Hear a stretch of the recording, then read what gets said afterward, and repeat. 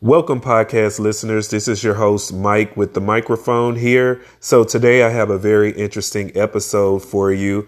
So I'm going to talk a little bit about things that were found in the lost and found pile at the World Trade Center 9/11 crash site. We all know the details of the 9/11 crash site. Well, of the 9/11 crash and the terrorist attack on that day. So I won't go into a lot of details about that, but it started off, I will say this, it started off as like a normal work day there at the Twin Towers. Meetings were being held and just the usual things that go on in that building. And the crash happened at 8:46 a.m. So very early on in the workday.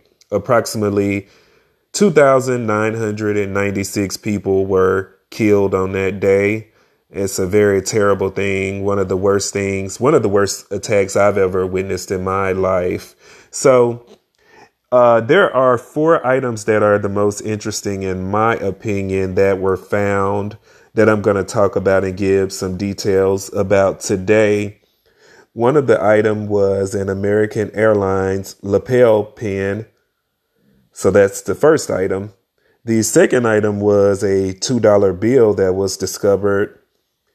The third item was a dented fireman's hat that was found. And the fourth item was a gold link bracelet. And of course, all of these items belong to people who perished in the Twin Towers. Such a terrible thing. You would have to be pure evil to be able to pull off and act like this. But we are going to get started and talk about the first item, which was that American Airlines lapel pin. And I'm just going to give you details on the story behind each of these fascinating items, which are in museums, might I add. So the first item, it says, this American Airlines flight attendant wings lapel pin belonged to Karen Ramsey, friend and colleague of 28-year-old Sarah Elizabeth Lowe, who was working aboard Flight 11, which crashed into the North Tower of the World Trade Center following the memorial service for Sarah. Karen pinned her own service wing on Sarah's father, Mike Lowe. Mike Lowe would refer to the lapel pin as Karen's wings. Very touching, very touching. And the second item is that $2 bill that was located. And now I will give you the details about that $2 bill, which is a very beautiful story here behind this.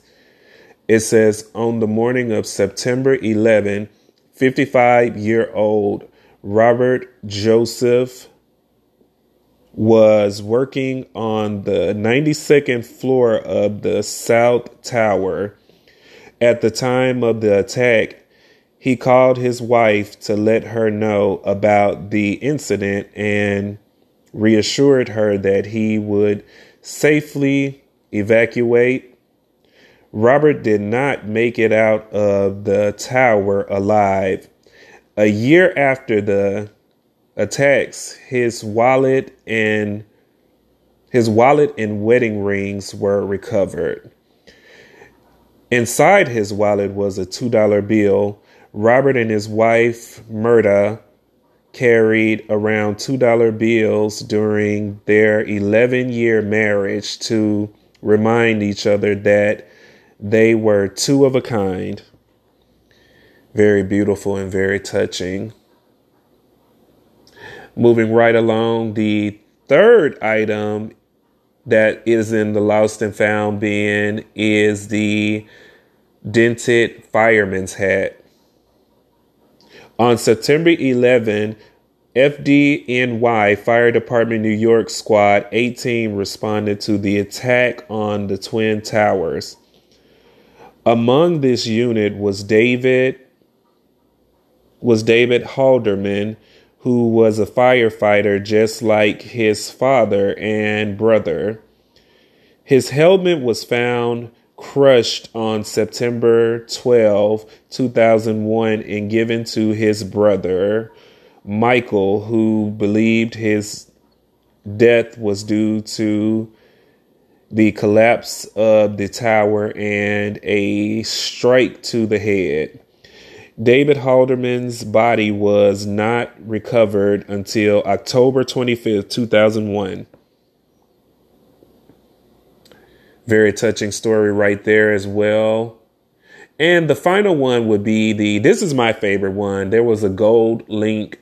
This is a personal favorite of mine. There was a gold link bracelet that was found, and it reads, "This gold link bracelet belonged to Yvette Nicole Moreno of Bronx, New York."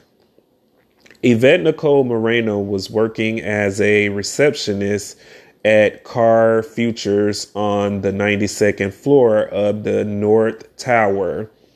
After recently being promoted from a temporary position after the North Tower was hit, she called her mother to let her know she was heading home. However, on her way out of the office, she was struck by debris from the South Tower, dying at the young age of 24 years old.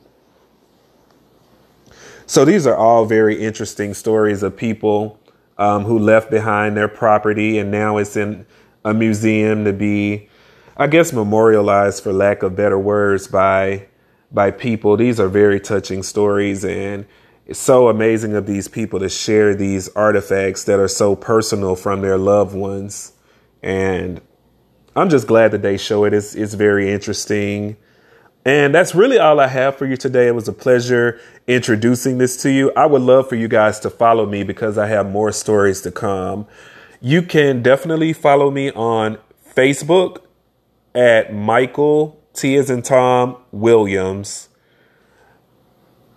I'll spell my name for you. Michael, the letter T as in Tom, Williams, Williams. I look forward to hearing from you guys. Thank you for checking me out. Mike with the microphone, and I'm signing off.